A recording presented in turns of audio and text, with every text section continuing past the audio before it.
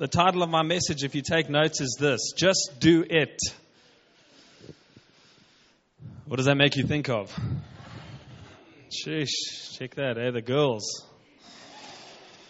So fashionable. All right. Most of us make hundreds of decisions every day. Some of them that you don't even consciously think about anymore. Some of them you do consciously think about. Things like, what time should I wake up? Or for Moses, should I wake up today? Not sure. Should I brush my teeth today? If so, for how long? What should I have for breakfast? Is there time for tea or coffee before I have to leave? Or did I hit the snooze button too many times? What should I wear this morning? What route should I take to get to work? Thankfully, in this community, that's very limited in terms of its options. What route should I take to work? Through town or around town? Sure. You can go one there and one back and you've done the route. It's awesome. So there's a lot of these decisions, these small decisions, but then there's not only small decisions that we have to make. Some of us have got some big decisions. Some of us are in the middle right now of making some big decisions. Things that are not just what should I wear, what should I eat, where should I go, who should I spend my time with, should I get coffee or tea when I'm out at the restaurant.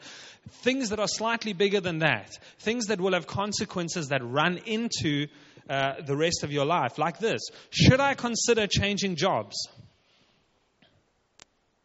Is it time? My boss is a fill in the blank, and I'm not sure if I can see this through or not.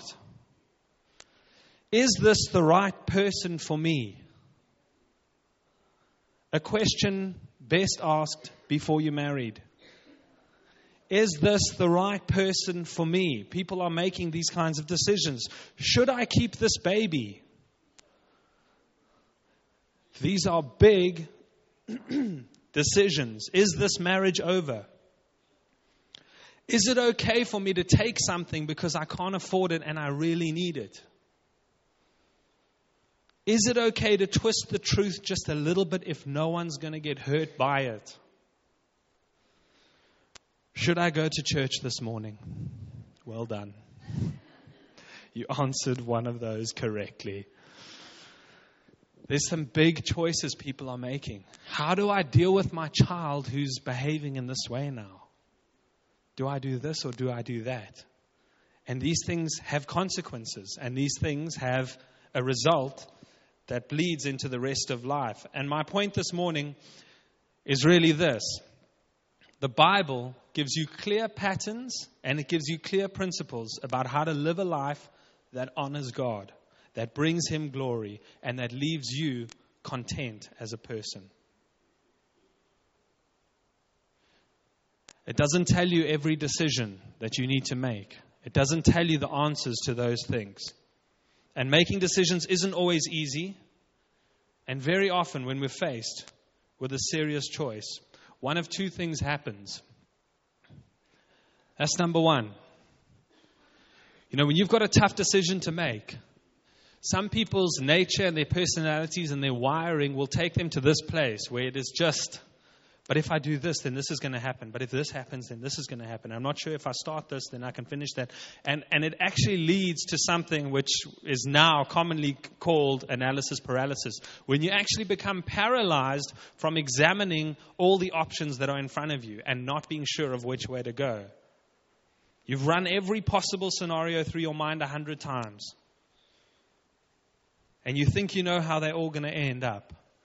But in the end, you end up doing nothing. The other thing that happens when we want to do anything that we're not sure about, and this specifically applies to you if you call yourself a Christian, this will factor into your decision making. Is what I'm going to decide now God's will or not? Is this right or is this wrong? Is this what God wants for me? Is this part of the path that God has for me? We're still waiting for an angel to give us the answer we need. It's not happening. Don't wait for the signs and the angels. Okay, God's given us His guidance. And I think what this view does is it shows a very narrow understanding of God's will, as if it's a tightrope that you have to walk your whole life. And do not, whatever you do, become unbalanced. Do not, whatever you do, take a wrong step. If I make that decision and it's out of God's will, well, what happens when you fall off a tightrope? Don't see God's will like a tightrope. It's not like that at all. And you know what? God's big enough to take a bad decision and make it okay. He's big enough to take something that is out of His will and still use it for the good of those who love Him. Do you know that? That's the good news about God. So worst case scenario, God can take something bad and do something good with it. God's will isn't this little thing that if you miss it, man, I'm 20 and I missed it. Now I've got another 60 years to go and I've missed His will for my life. No ways. No ways. Don't have a narrow view of God's will. Sometimes you just need to commit your plans to God, seek advice, and do it. It's easier to steer a moving ship than one that is stationary. Do you know that? So be a moving ship. It's very difficult for God to steer you if you're paralyzed with analysis. If you don't know what to do and you're ending up doing nothing, well, God can't do much with you. But if you're a moving ship, and you're going in a direction, it's much easier for God to just bring the wind to take you to the right space. And so be a moving ship. And I wrote this because I think this is important. Have a bias towards action. Not inaction. Not, I'm not doing anything until I hear the voice of the angels telling me what to do. Because you will not move anywhere. We need to have a bias towards action. We must act and allow God to stop us or direct us if He wants to. Because He does do that. So, none of us have a crystal ball. Well, I don't. Probably, I'm assuming you don't as well. We don't really do the whole crystal ball thing. It doesn't gel so well with the Christianity thing. So if you have one, get rid of it. Okay. So, we don't have a crystal ball. There's a story in the Bible of a man named Jonathan. Do you know who Jonathan was? Jonathan, the son of Saul. Saul was the first king of Israel. So now he is next in line to be king, technically. And one day they found themselves out in a battle. The odds were stacked against them. Everything was against them winning this battle. And the Israelite army, let me read this, was in a long standoff against the Philistines, who were their enemies. And they were at a severe disadvantage because they had far fewer fighters and no iron weapons. Now, when you're coming against someone with an iron weapon and the best you've got is wood, that's not a great thing. That is like bringing a knife to a gunfight. It's not a clever thing to do. But that's the position that they found themselves in. And Saul's son, Jonathan, snuck off with his armor bearer. His armor bearer was the guy who would carry his gear. Okay, because in those days you wouldn't need to carry your own gear, especially if you were the son of the king. So he would get there and he would have his armor bearer, and your armor bearer was loyal and faithful and stuck by you and helped you out.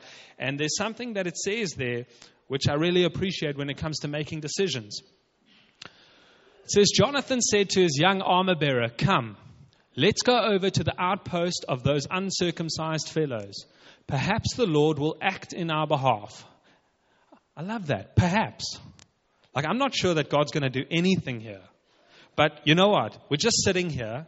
We're waiting for the enemy to come and crush us. Can we just do something? Maybe God will do something. But there's a bias towards action.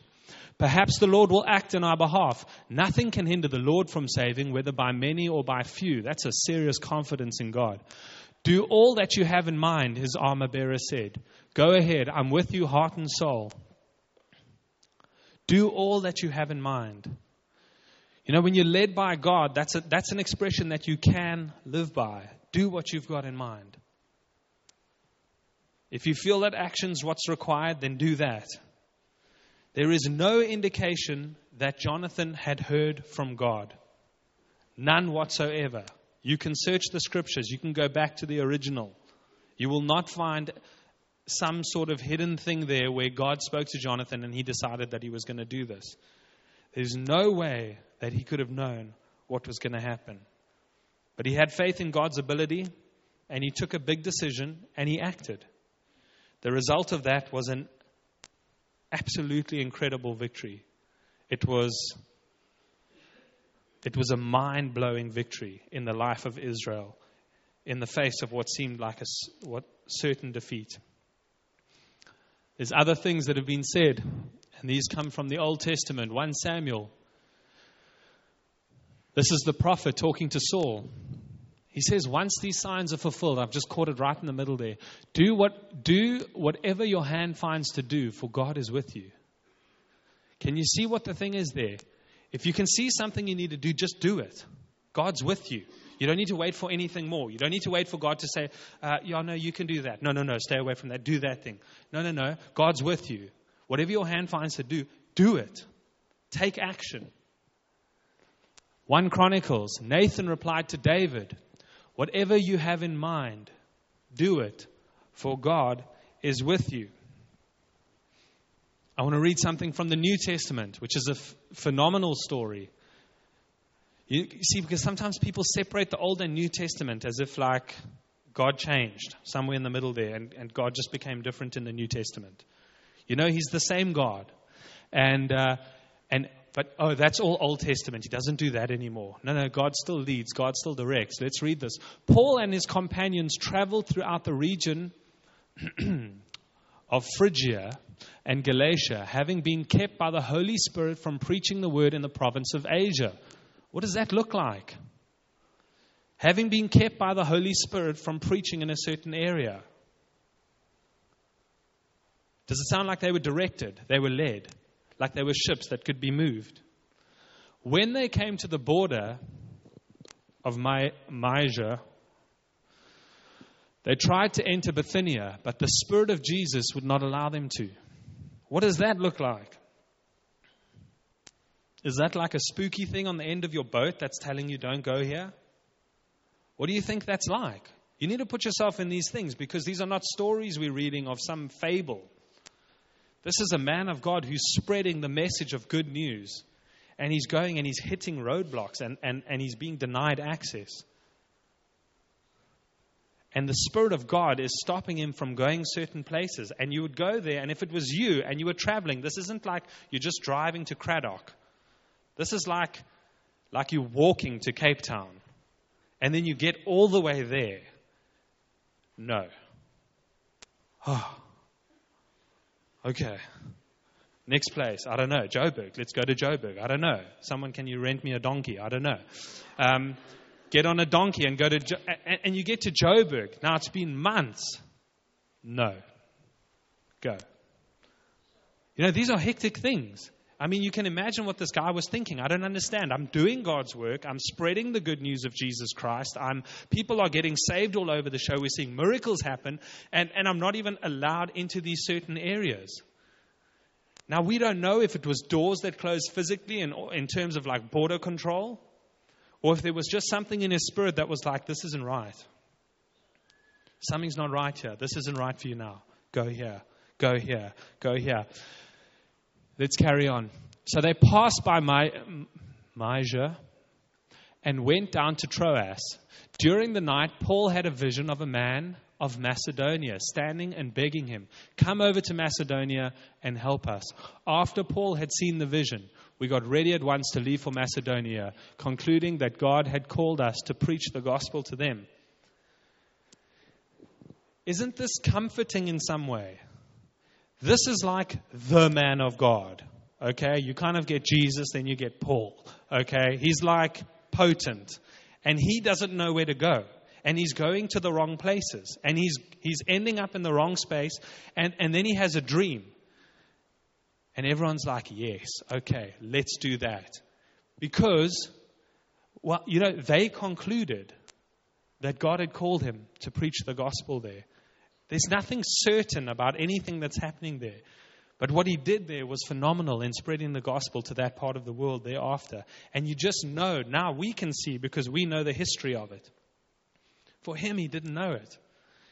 And what happened after that in terms of spreading the gospel in Macedonia and much further than that was incredible because he was obedient to the Spirit of God who was leading him and guiding him. Do whatever you have in mind because God is with you.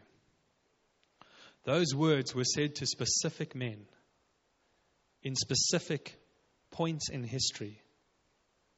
But we've been given the Spirit of God. And God is with us. The Holy Spirit He wasn't poured out on all men back then as He is now. Back then it was one or two guys. It was a prophet here. It was a king here. It was something, it was a judge over here. And the Spirit of God would come on them and that would be it. That would be the guy. That would be the man of the hour. That would be the guy doing God's work. But everyone else, hey, you just had to get on with things. But it's not like that anymore. God has poured His Spirit out on all man. And we all have access to that. So you see, even though these are things that are for specific times and contexts, do we not have the Spirit of God inside of us now? Surely, with God at the forefront of our decisions guiding us, we have the advantage. So, let me be clear. I always need to be clear on this. Don't hear what I'm not saying. It's not okay to be reckless and to make rash decisions and call it faith in God. Don't do that. That's not helpful. It definitely won't help you. And it's not okay to make selfish choices and decisions. But there are some things that you don't need God to speak to you on. That are decisions that have been made for you in terms of what God's happy with. You don't need more clarity before you act on them. Can I give you 3 things quickly? That you don't need to ask God if you need to get involved in these things ever. 1, showing love and kindness. You never have to wonder if it's okay with God to do that. It was the new commandment that we love each other as Jesus loved us. Number 2, being a blessing and a help to the marginalized. Maybe that term is different for you. Marginalized people, orphans, street people, people who are struggling, people who can't get an education, people whose parents have passed away, whatever it might, people who are disempowered, people who have no voice, people who are at a major disadvantage in life. You never have to ask God if it's a good idea for you to get involved with people who are marginalized.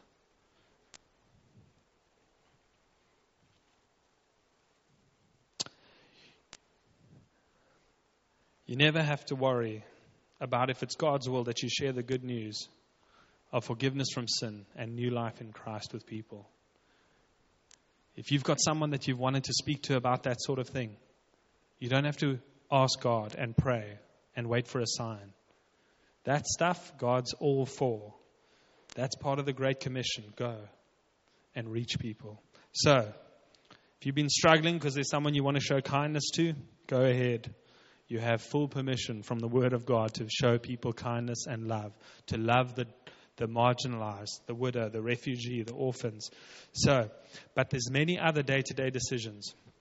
Some of them are small and some are big, that you could ask, what's the right thing for me to do in this situation? And this is what I want to end with today. I think that's a real robot.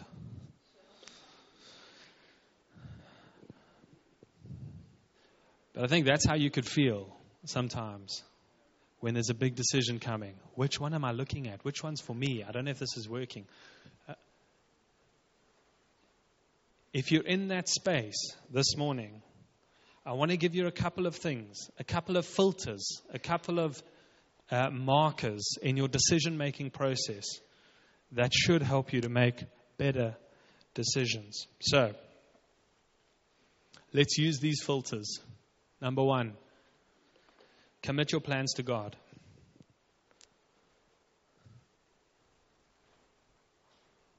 I remember being in a tough situation once. It was a work situation at that stage.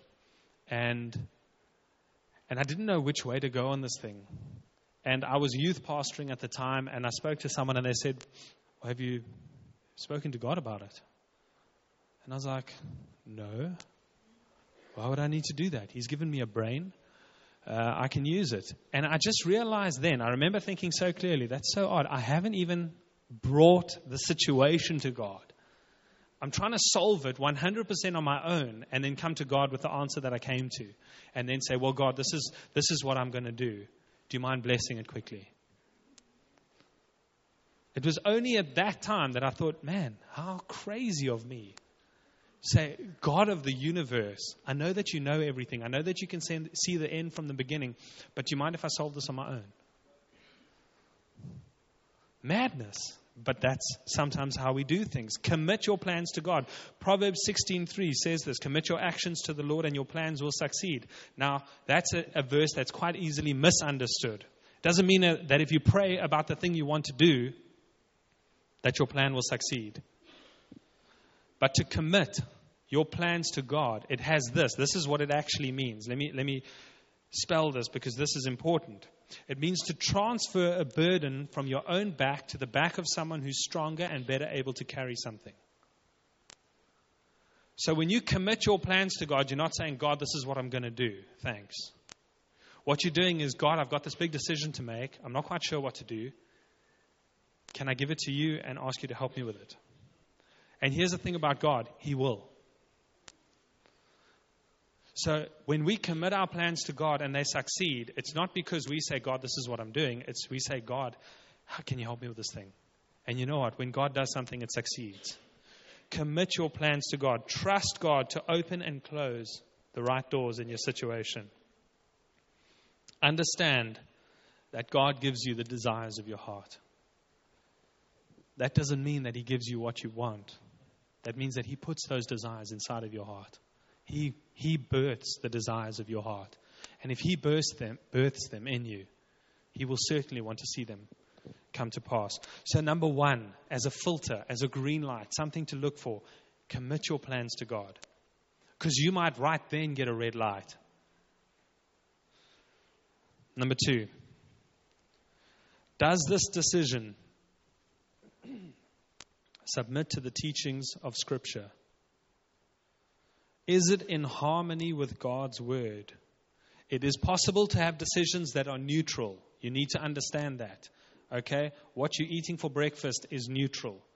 It is neither here nor there. It is inconsequential in terms of the Word of God, unless you're eating little children for breakfast. Okay? But other than that, there are decisions that are neutral. There's a story I remember hearing of a very, very spiritual man.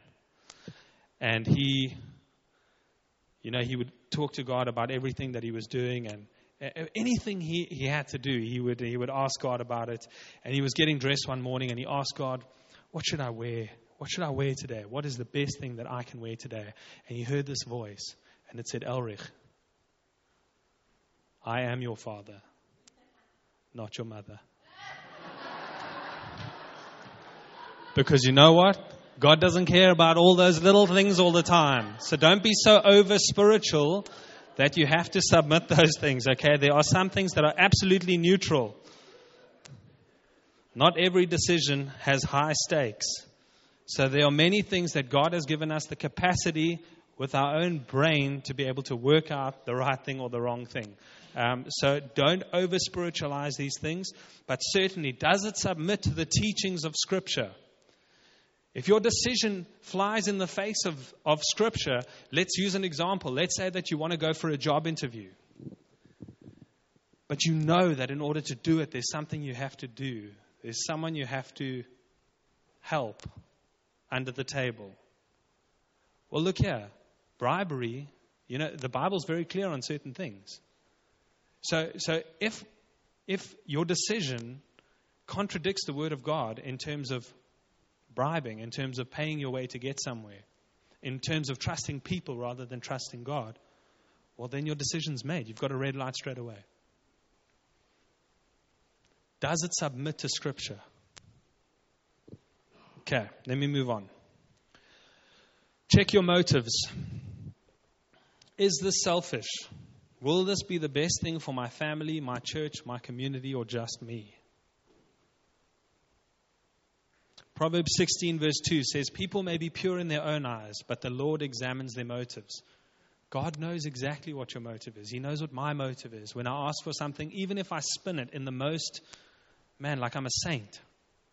No, I really need this car because if it's a bigger car, well, then I can carry more people to and from youth. Yes, I can do that. God's not fooled. He can see straight through, and He can see the motives of our heart. So, check your motives. This only works if you're honest with yourself. Otherwise, this is always going to be a green light for you. If you're someone who can justify doing anything, you're going to get green lights all the time. But if you need to make a decision and you can honestly say, this is not just for me. This is for someone else. This is helping. Well, then you may just have a green light. The next thing, seek wise and godly counsel. There is such a thing as worldly wisdom. And there is such a thing as godly wisdom. And they are not always the same. Dealing with money and giving, that's probably the best example where you can see worldly wisdom and godly wisdom. Do you know how foolish it is in the minds of people who don't know God to give away 10% of your salary? Why?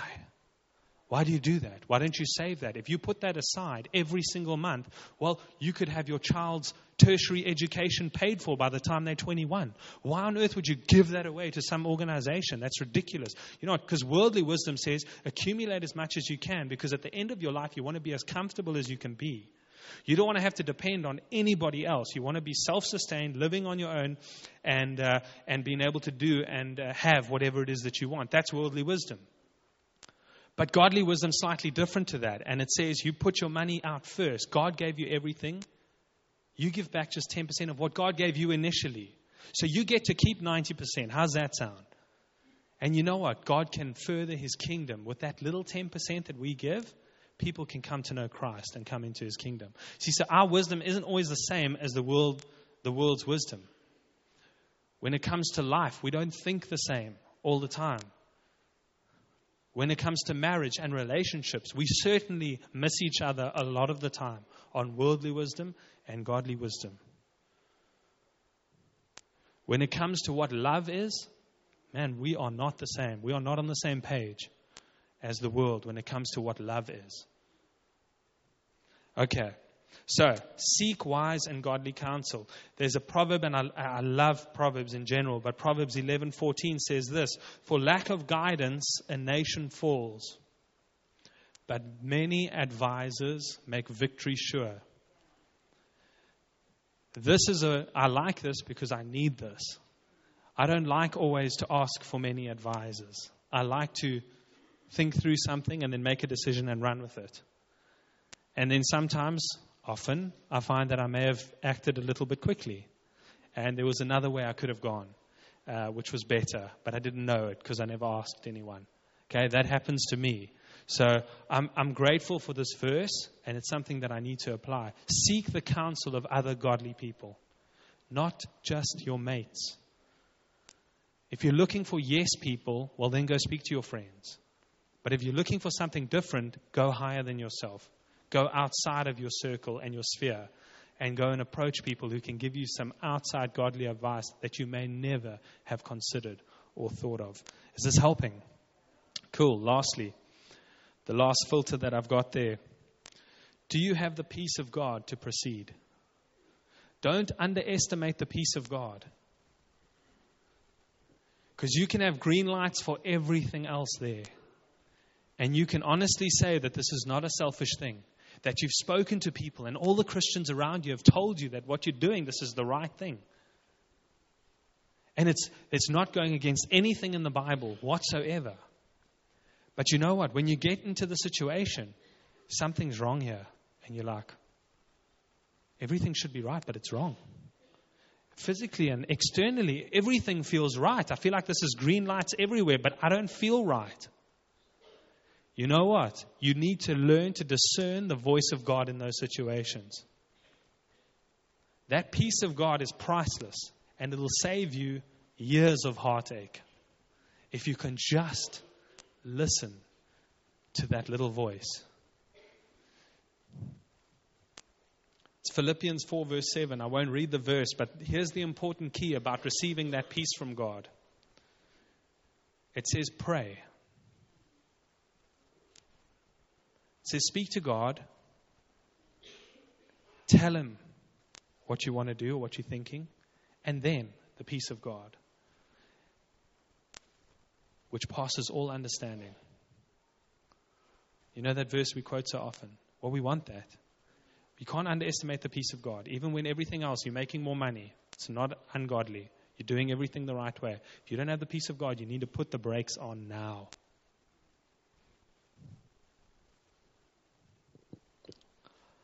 I think that's important. If you're getting green lights in all these areas, then just do it. Do it. Take action. Make a step. Go ahead. You know what? Like I said, God's big enough and He's sovereign enough to close the doors He doesn't want us to go into. And He's big enough and He's sovereign enough to help us if we make the wrong decision, to make the best out of that wrong decision. I've seen that many times in my own life as well. And I thank God that that's true. Romans 8:28. That God can use all things for the good of those who love Him and are called according to His purpose. I hope that is helpful. That's it. And maybe this is just helping two people that are making big decisions here. That's okay. I trust and I hope that this is something that you can put into your brain space and keep there for the time that decisions are coming. Because there's none of us that are exempt from difficult decisions. And so hopefully this can be a helpful and a practical message for you. I want to speak to a certain group of people now. Because these filters that I've talked about here, mostly they apply to people who are Christians. Because it's unlikely that someone who's not a Christian is going to wait for the peace of God. And it's unlikely that they're going to submit their decision to Scripture.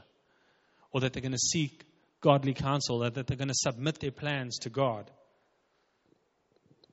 And it could be that you're sitting here and you're facing a huge decision. And you feel like that again. You know that you just do not know what to do. Confused and overwhelmed. We sang about this morning. One thing you get when you become a Christian is a solid foundation. You get a firm base. You know, we talk about, when we sing about God, we sing about an anchor, something that just roots us. You know what an anchor, like it just catches a rock at the bottom of the ocean or catches, and it just keeps you put when the storm comes. There's that story about building your house on sand and a rock. When you become a Christian, you change your foundation completely from sand to rock. And all of a sudden, you've got something stable where there wasn't something stable. And that base is the best base to make good decisions from. So if you are here and you've got big decisions to make, but you maybe wouldn't call yourself a Christian, today's an opportunity. In his writings, David, in the Psalms, he refers to God as a strong tower and a fortress. It's all the same thing. It's all, you know, if you think of a strong tower, whenever I think of that picture, I think of either battle, like fighting, or I think of like a hurricane or natural disasters, and I think of a strong tower, almost like a lighthouse. Like you can just run in there, close the door, bolt it, and you are okay. Things are okay. Even though outside there's a storm raging, you're okay. And that's the imagery that David uses. You're a strong tower. You're a fortress that I can come to when everything else is falling apart, and I can be safe in here. And it's a beautiful picture, because that's how we make decisions as Christians. We don't, you know, before you know Christ, when you're making decisions, you step outside the lighthouse, and it's chaos. And now you want to make a good decision. That's a difficult thing to do. But God invites you to take refuge and shelter in Him. And I want to invite you to join this family today. If you never have, maybe you've never committed yourself to Christ. Maybe you've never said, yes, I want to be a Christian. I want to be a Jesus follower. I want to live this life. There's more to this than just me. Well, you know what? It's so simple that we just pray. And God does something in your heart and your life changes forever. Can we stand?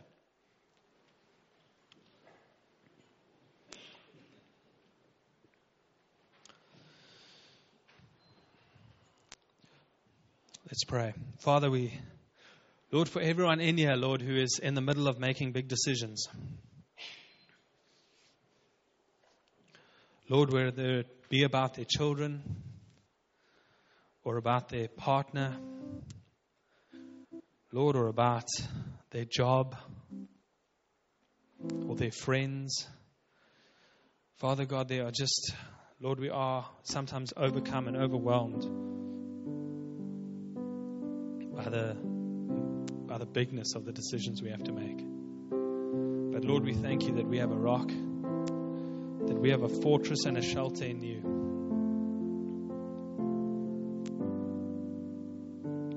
We're just going to take 2 minutes now, because maybe you've got that decision.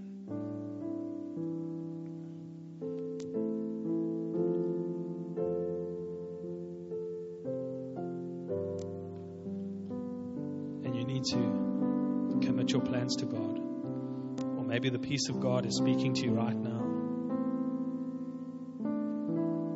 But if that's you and you've got a decision to make, why don't you just take a minute? We'll just take 60 seconds. And you just bring that to God in your own space now.